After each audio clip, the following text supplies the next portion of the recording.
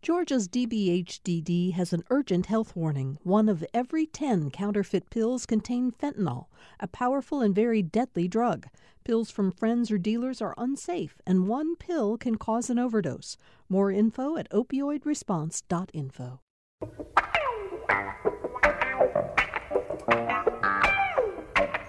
You know, for those of you who listen to this show regularly, you're already aware of something that I realized again last night as I was doing some research to get set for today. We somehow, when we have these special topics, special theme shows that we put together well in advance of the day, we have had over the last year kind of this uncanny sense of fortuitous timing. We're going to talk today about the personal story of our guest, William Cope Moyers, author of a book called Broken, My Story of Addiction and Redemption. But that's just a small part of the story we're going to tell today. He has dealt with addiction his entire adult life. And yesterday, the CDC reports that a record number of Americans in the past 12 months have died of drug overdoses. 100,000 people. Here in Georgia, more than 1,800 people have died of an overdose in the last reporting period, which in their case was 2020. CDC and public health officials say that the reason for this has to do with the pandemic, of course, access to mental health and treatment centers not as readily available. Also, the proliferation of fentanyl and other manufactured drugs that are taking their toll because they're particularly dangerous. So that's all the background for the show that we're going to do today with, as I said, William Cope Moyers, who I'm very, very glad is here with us. Just to start off, to give you the titles, he is the Vice President of Public Affairs and Community Relations for Hazelden Betty Ford Clinic in St. Paul, Minnesota, and we'll hear a lot more about that in a little while. And one of the reasons we're talking to him today is that Hazelden Betty Ford has created a partnership with Emory Healthcare to form the Addiction Alliance of Georgia. They're going to be focusing, and already have started focusing, on the state of Georgia and the problems of addiction that we face here. Beyond all that, William Cope Moyers' personal story is riveting. It's disturbing. It is ultimately a triumph. And so, William Cope Moyers, I'm very happy that you're with us today. Thank you for being here. Well, Bill, thanks for including me and my message of hope. You're right. My story is riveting. It's disturbing, but it's not unique. There are thousands of people across the state of Georgia and millions of people across the United States who share a story, much like mine, a story of addiction, treatment, and hopefully redemption. But as you just said, a lot of people who struggle with this chronic illness don't get another chance, and a lot of people die from this chronic illness of addiction. So before we get into your personal story, what was your response? What was the reaction, your personal reaction? How did Hazel and Betty Ford react to this news yesterday? Well, a good question. I wish I could say we were shocked, but we're not. The record number of people who died of accidental overdose is a new record, but it broke the old record by 1 year, and that broke the record by 1 year before that. Accidental overdoses are, we believe, the number one public health crisis in this country, and we see it every day at Hazel and Betty Ford. I know that Emory Healthcare sees it in the people that they treat. There are simply too many people who are struggling with legal and illegal substances. And as we know, too often people die when they can't get help. And in the midst of this pandemic, people have been isolated, people have been under stress, they have been traumatized by COVID and by all the dynamics that have resulted in really a seismic shift in how we as a society function. And unfortunately, when that happens, people oftentimes try to compensate or numb themselves with substances. And as a result of that, we see at Hazel and Betty Ford people who are sick, and ironically, people who are sicker than they typically are when they come to us for help, because they have been isolated, because they have used the pandemic as a reason not to go get help. Or frankly, we've also seen, Bill, people who have been in recovery, who have suddenly had a recurrence of their use because they haven't been able to get to their recovery meetings. They're not running the routine that is so important to supporting their recoveries. And so the stressors, the strains, the unique dynamics of this pandemic, including isolation, all of these things have fostered this really critical crisis that we have in Georgia and across the country. So let's talk about your story, because it is so instructive in terms of what many, many people, and some of whom you just sort of mentioned, are going through to this very day. First of all, your father is Bill Moyers, one of the most important journalists of his generation, also a presidential advisor, worked for Kennedy. He worked for Lyndon Johnson, and went on to a remarkable career in public broadcasting, among other places. I mean, your father must have won more than 24 Emmys, I think. If I had to count, it would probably be more than that, right? Right. He's quite a man, and just to make sure that we don't forget his significant other, my mother, Judith. She's quite a woman, and my story is really a prime example of the fact that addiction does not discriminate. I don't come from a broken home. I don't live under a bridge. I didn't drop out of high school. I'm not a person without faith. I lacked for nothing growing up, and that fundamentally includes two parents who loved me and continue to love me unconditionally. My parents are still living, though they're retired now. They've been married for 67 years. The point being, Bill, that I grew up lacking for nothing. I had everything, including, and fundamentally a foundation of support on the home front with two parents who wanted nothing but the best for me. Yes. Excuse me. But you also had two other things that you talk about. You had something in your brain. You had a predilection. You had a genetic predisposition for addiction. You had an addictive personality, and I want to talk about that. But in some ways, the thing that strikes me as being even more moving, you talk about a hole in your soul, and let's talk about those things as we talk about how those led you down this path that was so difficult for you to come out of. Talk about the genetic predisposition to be an addictive personality. Sure. I think it's an important distinction between those of us who can't use substances or regulate our use of substances responsibly and the rest of the world, if you will. Bill, hindsight is always what it is. I didn't know at the time that I had a genetic predisposition or a vulnerability to substances. Later on, I would learn that my family had struggled with substance use issues along the family tree. I didn't know that growing up as a teenager on Long Island. But I do have a brain that's genetically vulnerable to substances. I developed a baffling inability to just say no. Even though I had lots of consequences from my use of substances, I couldn't regulate or stop my use because of this vulnerability that makes me different than about 80 to 85% of the population. Roughly 1 in 10, sometimes 2 in 10 of us across the state of Georgia, across the country, have this genetic predisposition.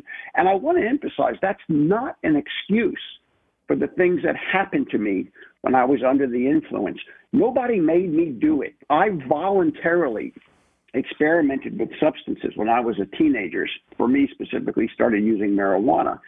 And that turned on a light switch in my brain, which, as I talked about before, I could not turn off of my own free will. It doesn't excuse what I did, but it helps to explain why.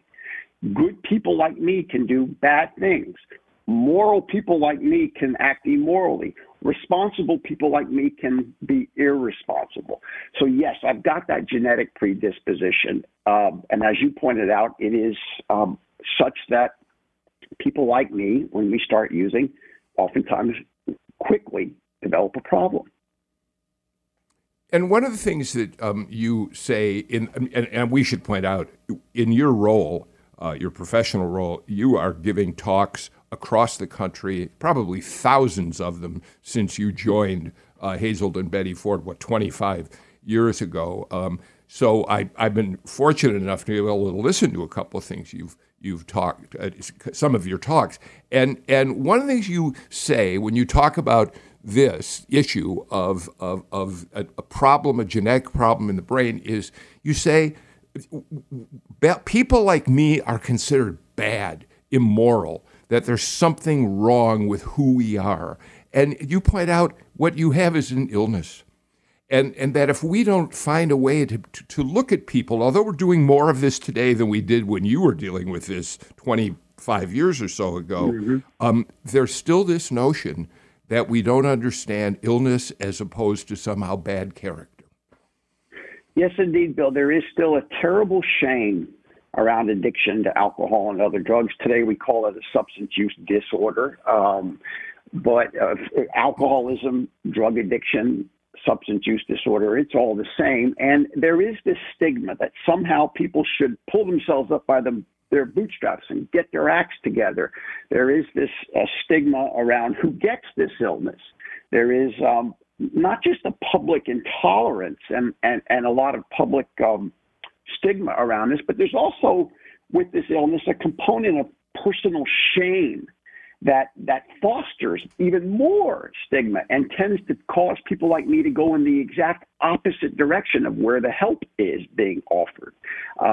So yes, and we read about the problems of substance use in Georgia every day on the front page of the Atlanta Journal-Constitution, on Georgia Public Television or Georgia Public Radio. It manifests itself in homelessness and in social services being stretched. You just have to go to the emergency room at Grady, and you can see lots of people who are there as a result of a substance use issue.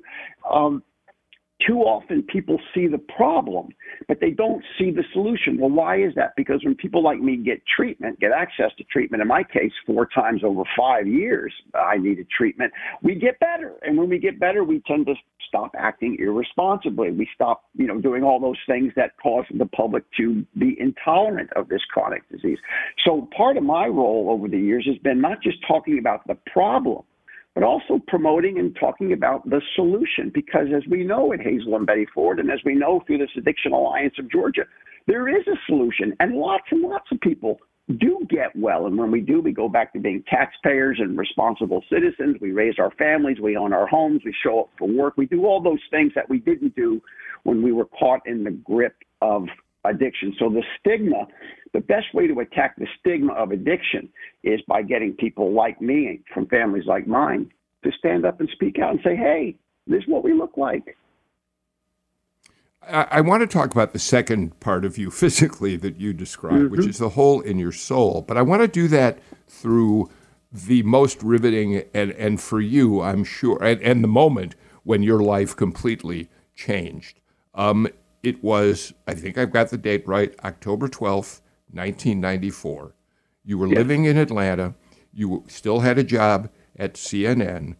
But as you say in the opening to the first of 3 books that you've written, you were sitting in a crack house at Boulevard and Ponce de Leon in that neighborhood of Atlanta when there were knocks on the door that caught your attention. Talk to us about what was going on October 12th, 1994. Yeah, Bill, thanks for asking me that.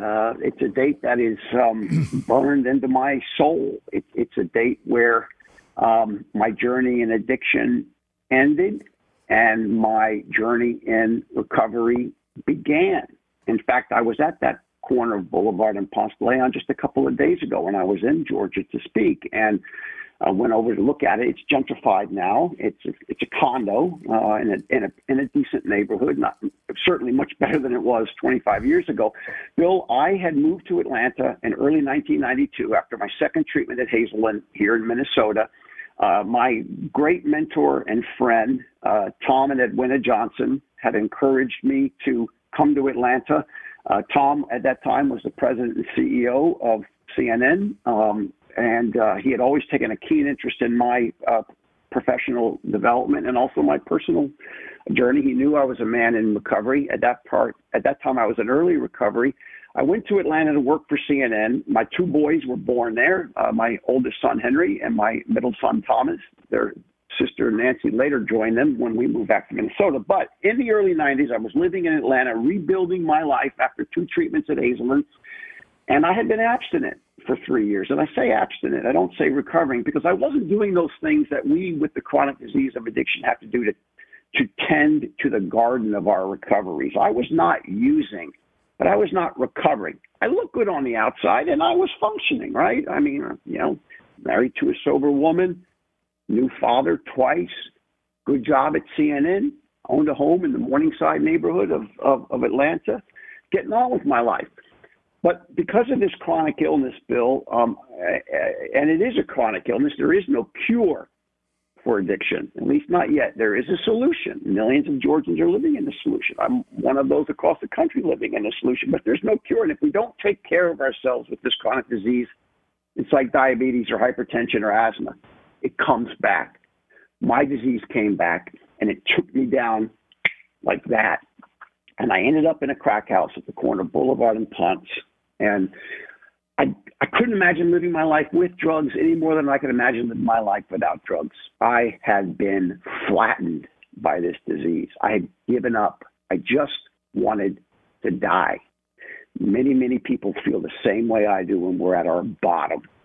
And on that morning of October 12th of 94, in a full-blown relapse from addiction to alcohol and crack cocaine, there was a knock at the door. And that knock at the door was 2 deputy sheriffs from the Fulton County Sheriff's Department who arrived off duty, but in uniform and carrying their sidearms, who were there not to arrest me, because what were they going to arrest me for? The possession of the narcotics in my bloodstream? They were there to save me. They were there as part of an intervention that had been engineered in part by Tom and Edwina Johnson, my parents who were up in New York, my employer, my church, my doctor, my community. My community really did not like what I was doing under the influence, but they continued to love me through it. And they engineered an intervention that resulted in these 2 deputy sheriffs coming and knocking on the door of the crack house and saying, "We want the white guy, just the white guy." There were 9 people in that crack house. They were only asking for one person, me. All those other people, I get choked up about it. All those other people in that crack house were just as sick and just as deserving as I was. But they weren't going to get what I got because that intervention, that community was only looking for me, the white guy. And so I was saved. I was delivered from that crack house. I walked past all those other men and women who really did want what I wanted and deserved what I needed.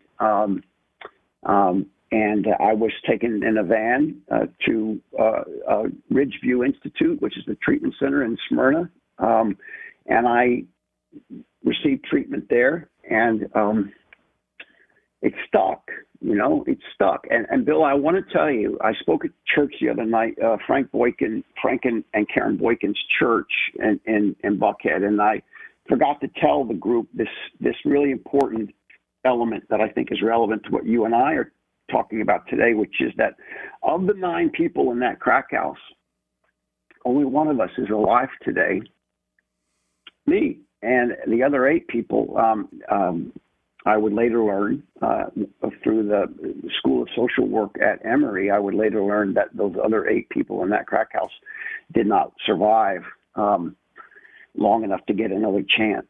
So I think about them all the time. And I part of my work is driven by the fact that I want to help others in the way that I was helped. It's a powerful story. And I want to get now to the point about a hole in my soul, as you've described it. Your father was sitting in the front seat of the van that you were brought out to. And you say this, turning around to look at me, he saw a 35-year-old crack addict who hadn't shaved, showered, or eaten in 4 days, a man who walked out on his wife and 2 young children and ditched his promising career at CNN. You're angry, I said. I didn't know what else to say. And he then says, that's hardly the word for it. And then he says, there's nothing more I can do. I'm finished. But you believe that he said something else. You believe he said, I hate you. But that's difficult enough. But it's what you said next that speaks to this notion of a soul in the whole. Tell us. I said, I hate me too. And that's the power of addiction, when it can cause a father who loves his oldest son unconditionally to feel in that moment that he hates him. And the power of addiction when it can cause the sick person to think they hate themselves too. I mean, no wonder it's so hard for people who struggle with substances to get help or to get help again. And no wonder it's so hard for family members or the community at large to continue to have patience with, much less love the addict or the alcoholic when that person is sowing all kinds of trouble, like a tornado through a neighborhood. That was a moment. My dad didn't hate me any more than I hated myself, but it was that moment of just frustration, fear, anger, shame. It's a toxic combination, man, and there's many, many, many of us who can relate to that. It doesn't matter whether you're the white guy or the person of color or the high school graduate or the radio journalist. When you are caught in the grip of addiction, we all feel the same. And to that point, Bill, I think the other dynamic of addiction beyond the genetically vulnerable brain is this thing I call the hole in the soul. And you know what? The hole in the soul is not unique to me or to people like me, addicts and alcoholics. All human beings have a hole in the soul. Mm-hmm. It's called yearning. It's why we want to go to the moon or run a marathon. It's why we want to do a great show on Georgia Public Radio, or why we want to cure cancer. It's why we're creative. It's why we want to be good parents. I mean, all human beings yearn, but for some of us, like me, we yearn for something that is impossible to attain, and that's perfectionism, or in the case of some people, peace. I mean, nobody's perfect, and yet for years, all I wanted to be was better than I felt I was. And I never could attain that. I lived with that hole in the soul, and it irritated my gut. It taunted my brain.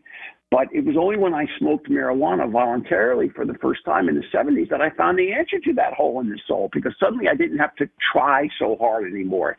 That substance medicated that hole in the soul.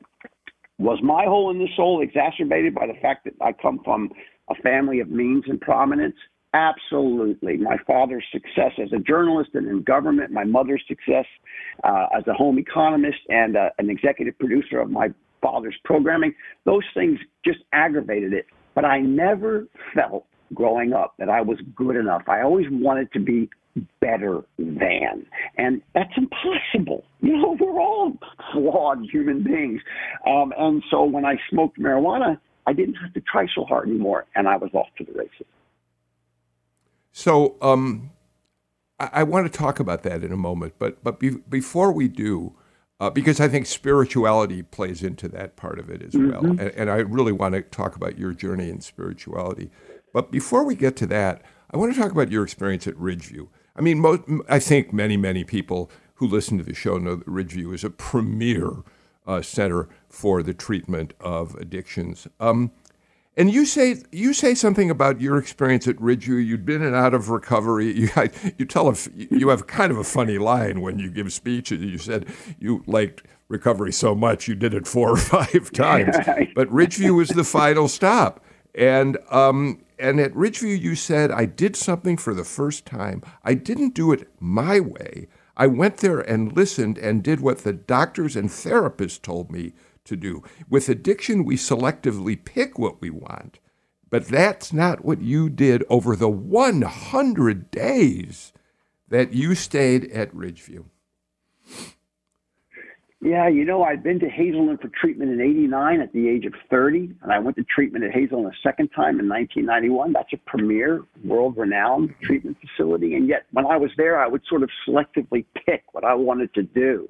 You know, now think about the insanity of that. If you've got a brain tumor and you're at Piedmont Hospital, and the oncologist there says that we want you to do A, B, C, and D. Well, you're going to do A, B, C, and D if it improves your odds to get better with brain cancer. But there's something about addiction that causes many of us to think that we know, if not best, that we know what we need to do that the experts don't necessarily recommend, or we don't want to do what the experts recommend. And yes, when I got to Ridgeview on October the 12th of 1994, flattened by my illness and not able to answer the question, now what am I going to do with my life? I couldn't answer that question. I mean, think about it. I couldn't answer this question. Now what am I going to do with my life? I listened. I listened to the addiction doc, Dr. Paul Early. I listened to my counselors. I listened to the therapist. I listened to my peers. And I didn't try to tell them how I was going to do it. And I sure as heck didn't tell them how they should do it. I just went there and I listened, and I did what I was told to do, just like I would do if I had a brain tumor. And, it worked for me. Now, I want to say this too, though. 100 days of treatment is very unusual, particularly in the days before insurance covered addiction on par with other chronic illnesses like it does today. But I had money in the bank, and I had an employer, CNN, and I had a boss, or bosses, including Tom Johnson, who were willing to hold open my job for me and let me stay on the company insurance plan, if you will, while I got my treatment. And, that was a big, big, big decision they made. They could have terminated me. They could have said, you know what, we're going to put you we're going to suspend you or whatever. We're going to hope you do it. Good luck. They held on to my position. So I got what I needed, and it worked. And it led you to take the position to go back to St. Paul, Minnesota, and take the position that you hold 25 years later, helping others. And what you've said, and we've got to get to a break, but what you've said, you say, of course, that you are still in recovery. You don't ever leave being in recovery, even though you haven't done anything, you haven't done any substances since your Ridgeview experience. But you say, as we go to a break, the single most important tool to my recovery is helping other people. And let's talk about, your story is compelling, but I also want to talk about what you're doing with Hazelden Betty Ford here in Georgia after we come out of the break, and then we'll talk more about your personal story as well. So let's get to a break, come back with more on Political Rewind.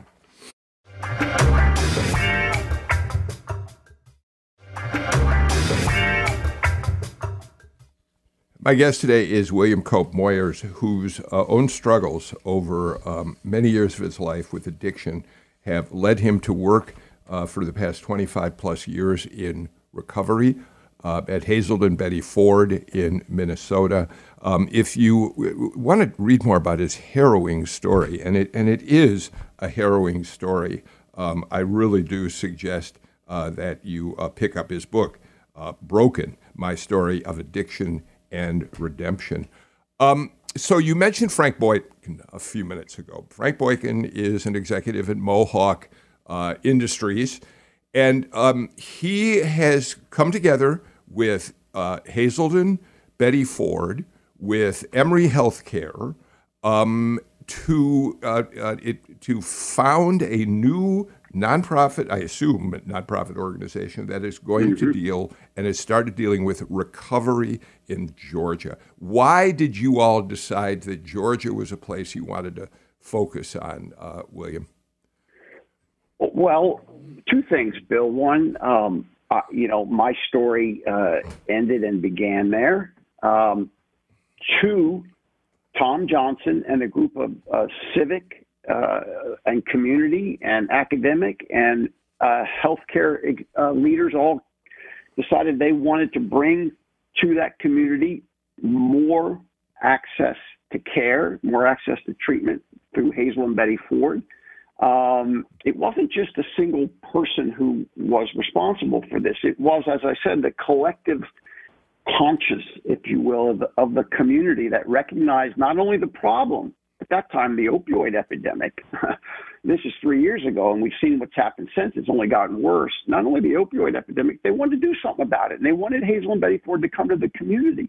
But we recognize that there are a lot of good experts on the ground doing this kind of work in the community of Atlanta and more broadly in Georgia. And so that gave birth to the collaboration between Hazel and Betty Ford and Emory Healthcare. Emory Healthcare, led by Dr. Justine Welch, does have a small presence in the addiction space in its system of care. But they're experts in a lot of ways on a lot of things in that community, and we're not. We don't have a presence in Georgia until we got together with this collaboration. So it really was bringing together the best minds from Emory, the best minds from Hazel and Betty Ford, the heart and soul of the civic community of Georgia, led by Tom Johnson, Frank Boykin, Jack Harden. And lots of others. Also, Judy Fitzgerald at the state of Georgia has had a huge influence in the direction our work takes. But what we want to do and what we will do is open the door not only to treatment services, more treatment services, but also bring the educational components, teaching doctors, teaching healthcare professionals, teaching administrators in schools how to recognize and come to terms with substance use issues. So it's not just a treatment track. It is a holistic or comprehensive set of programming and expertise that we are confident will further expand access to care for Georgians who need and deserve what I got 25 years ago. Well, it makes sense that you're here. I mean, I like to point out, and unfortunately, a lot of people don't even think about it. Let's face it, Atlanta is the center of the public health universe in many ways, between Emory, the CDC, obviously, yes, the Task Force for Global Health, so many organizations. And so it's absolutely right that you're here. Now, you've begun work, but I think I'm right in saying that the larger goals, that the more robust parts of what you're going to do here are still, you're looking ahead to 2022 and beyond, right? Yes, Bill, because, these things do cost money. And, Georgia, specifically Atlanta, has a can-do attitude around so many things. I remember when Tom Johnson called me up and said, we want to do for addiction in Atlanta what we did for the Olympics back in the early 90s, right? When this community puts its mind to something, it gets it done. But to get it done also includes raising money because Hazel and Betty Ford is a not-for-profit. Emory Healthcare is what it is, and money doesn't grow on trees, even though we're both strong trees, if you will. So raising money is a precursor, if you will, to getting this thing up and running. And we have struggled candidly with that to some extent, but we've had some real success lately. We targeted a goal of about $10 million that we needed to raise before we would open our outpatient site at Wesley Woods. And I'm happy to say, and there's a lot of excitement in the community, that the Rollins Foundation, just like the Robert W. Woodruff Foundation, have stepped up big time in making possible through their philanthropy, are getting closer and closer to the goal. So we needed to raise, as I said, about $10 million. We've got a little bit over $8 million, and we're confident that by year end, or certainly early in 2022, we will complete the first round of philanthropic endeavor to get that $10 million and then begin to offer those treatment services. And as we know, in the midst of this pandemic and in the midst of this epidemic of overdoses, there's never been a time like right now to get those services up and running. Right. Thank you for telling us about all that. I do want to return to your personal life, because I think your story is one that our listeners want to hear and should hear.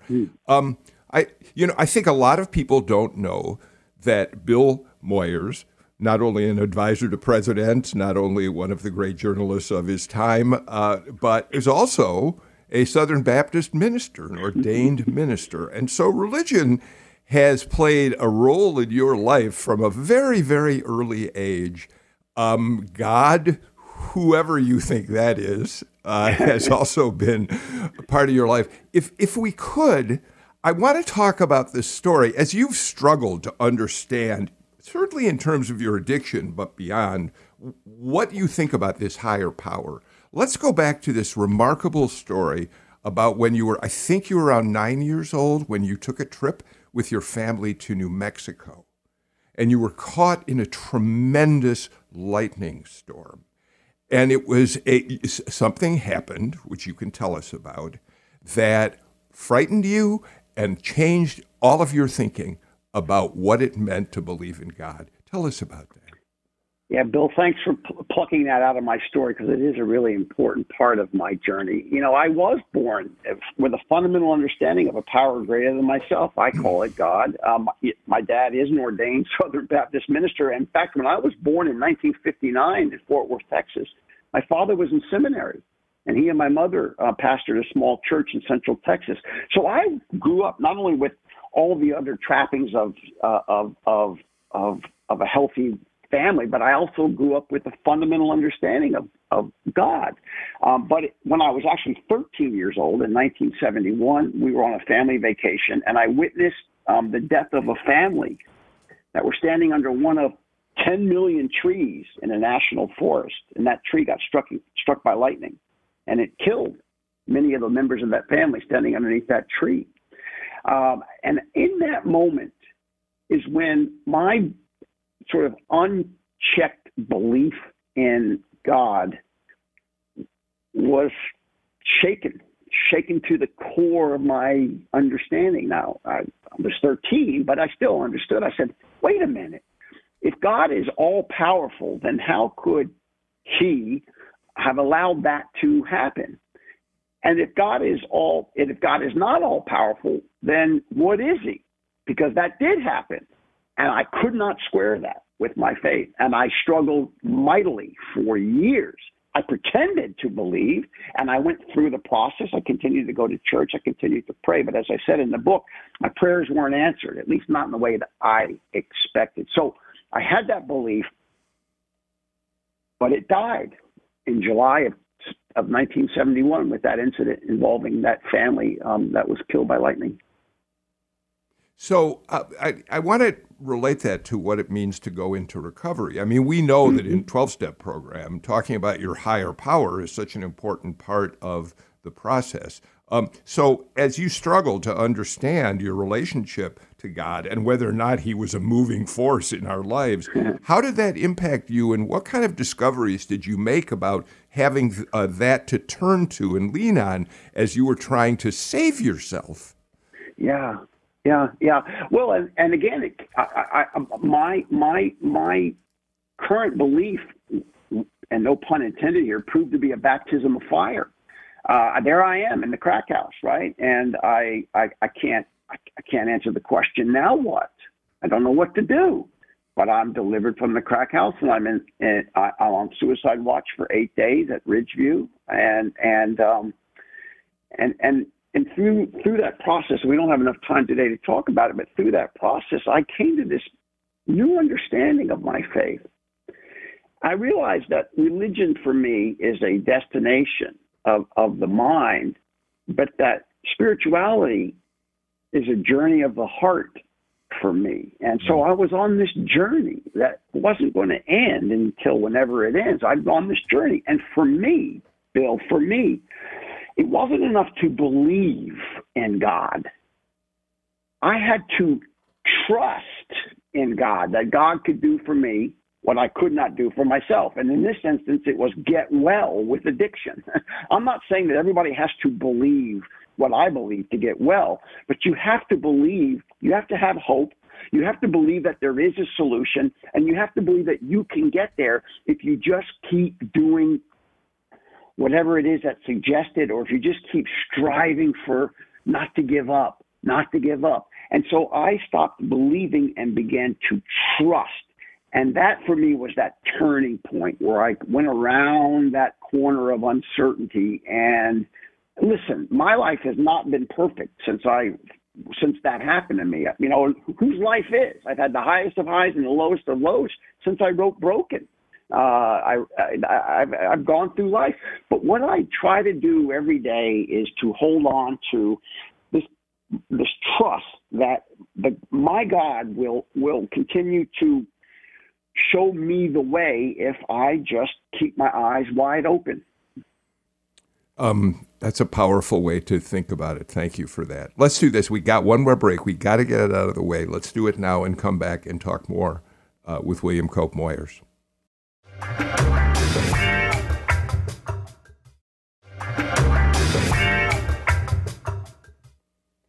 William Cope Moyers is our guest today. We're talking about addiction and recovery and his work at Hazelden Betty Ford. William, let me ask you a question. When you recount your experience of being in that crack house with a knock on the door, what you heard the Fulton County Sheriff say is, we want the white guy. We want the white guy. You talk about how we don't accept addiction in many ways as an illness. We see it as a moral flaw. We see people as bad. How does race play into that? I mean, to be quite frank, if we opened up the dictionary and said, and looked at the definition of white man, your picture very well might be there, you know. Mine could be man. too. Yes, I am a white man. I can confirm that. So how does race play into this perception, and how does it make it harder for society to want to deal with addiction as an illness that has to be treated? You know, even within the reporting on the CDC's numbers, the Associated Press has quotes from people who are saying law enforcement can't solve this problem. It's got to be done by other parts of society. Yeah, race plays into this issue every day, just like it does in so many of the issues our country is grappling with. I've always said addiction does not discriminate, and neither should recovery, but it does too often. If you're white, if you've got private health insurance, if you've got a little bit of money in the bank, your odds of getting access to care are a lot better than if you're a person of another color, if you don't have insurance, and if you're living on public assistance.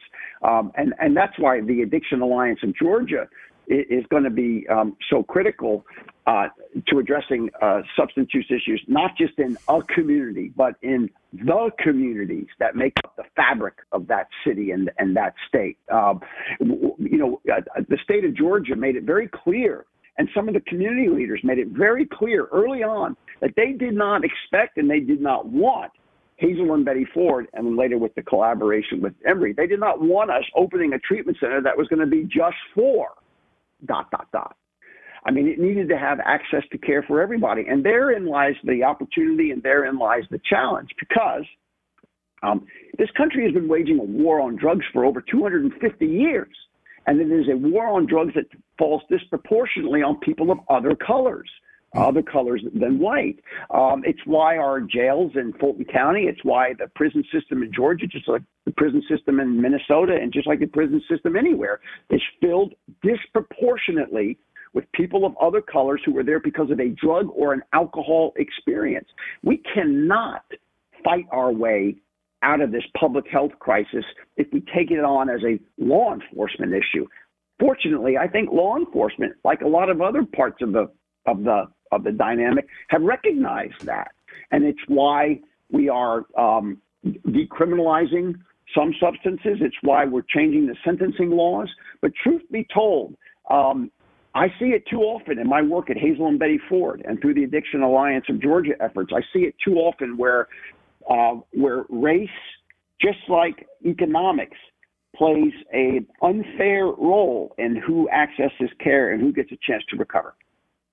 Yeah, I'm glad we talked about that. I think that's really important. And by the way, I certainly, when I said that about you, look, I am an example of white privilege personified, because not only am I a white man, I'm also a white man who spent most of his life in the public eye and become, for better or worse, kind of well known. I know that if I needed to deal with addiction, I am going to be treated differently than a crack addict who of a different color. And I just think I'm so glad you mentioned that. Well, Bill, it's also why, like I said earlier in your show, and I really appreciate how you've approached this today and the questions that you've asked me. They're very sensitive and insightful in a way that makes me feel like we're moving the conversation further down the road in Georgia. But it's why I don't ever forget about those other people in that crack house. It's why when somebody calls me and asks me for help or sends me a social media message or whatever and says I need help for myself or a family member, even if they don't end up coming to Hazel and Betty Ford, even if they ultimately don't come to the Addiction Alliance of Georgia, I would make sure that I get them where they need to go, whether that's in Indiana or in South Carolina or down the street in St. Paul, Minnesota. I am committed to making sure that people get the same chance that I got, even if it's more than once. So let's go back to Boulevard and Ponce de Leon for just a minute with the remaining time we have. You've been back to Atlanta any number of times since that long ago time when you were, I think, rescued is a fair word from that place. Yes. On one trip back to that location where you wanted to remember what had been there, you ran into Scarface. Tell us about Scarface. Yeah, Scarface was a man. That's all I knew him as Scarface. He had been cut by a knife from his left ear down to the corner of his mouth. He was the low-level street drug dealer. I ran into him, and we palled around, if you will, for those times before I, found redemption. And I never saw him again after October 12th of 1994 until 11 years later, after I moved back to Minnesota. I'd been working for Hazelland at that time called Hazelland. And I'd been in recovery for 11 years. And I went back there as I was getting ready to write this memoir, Broken. I went back just to sort of level set, if you will. And I was standing there in front of the crack house. I kid you not. And I looked up, and there coming down the street was a man that I knew. He didn't know me. How could he know me? He was still under the influence and still living on the street. He couldn't know me because I looked different than I did the last time he'd seen me. It was Scarface. We started a conversation. There's a whole chapter. Scarface, by the way, was the man who sold you crack. The crack. Yes, and used it just like I used it. And I introduced myself to him, tried to convince him that he knew me. But that day, I also wanted to get to know who he really was, so I asked him what his name was. Because his name is not Scarface. His name is Tony Alexander, and he has a mom and a dad, and he has a name. He's a person. And I tried to convince Tony that I could help get him into treatment, although I knew that would be an uphill fight for lots of reasons. And I never heard from him again.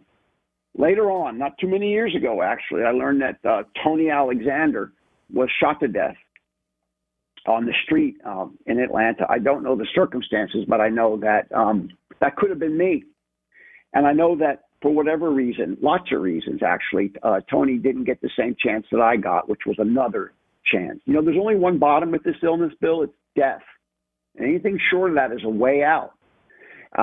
Tony didn't get that way out. And so I honor him. And I'm glad you honored him in this program because he was a man who figures prominently in my life. And he is an example, whether it's by overdose or by violence. This is an illness that takes no prisoners. And if you don't get well, you are likely to get worse. And too often people die with this illness. He is one of them. And I think about him all the time in the work I do for Hazel and Betty Ford and the Addiction Alliance of Georgia. So, William, as we come to a close, you said, we said that someone like you is always in recovery. How's your recovery going? Yeah, Bill, you mentioned earlier on, I know we're tight for time here, that, I hadn't had a substance since October 12th of 94. Well, actually, truth be told, I haven't written about it, but I'm in the process of writing about it. About 8 years ago, I had a run-in with pain medication that was appropriately prescribed for neuralgia in my jaw as a result of a botched surgery. And I developed a baffling inability to get off of those opioid pain meds of my own free will. It was pretty scary. You know, it didn't cause me to take a drink. It didn't cause me to go back to the crack house, but it scared the stuff out of me. And I needed to get some more help for that. One of those ways I got help was through the use of an anti-craving medication called Suboxone, which is as close to a silver bullet when it comes to opioid dependence as anything that there is. I needed some Suboxone prescribed by an addiction doc up here in Minnesota just to right the ship and make sure I continue to stay on the path of personal recovery and professional responsibility. So up and down, imperfectly, but here we are, a day at a time. William Cope Moyers, you know, your story reminds us that we're living in a time of toxic partisanship. If you're not like me, I don't like you. I hate you. You remind us we're all human. We all share so many fears and hopes and priorities in life, and that includes people who struggle with addictions like the one you did. Thank you so much for being with us on Political Rewind today. We are like way out of time, so all I have time to say is we'll be back tomorrow. We'll talk politics. In the meantime, I'm Bill Nigut. Please take care and stay healthy. See you all tomorrow.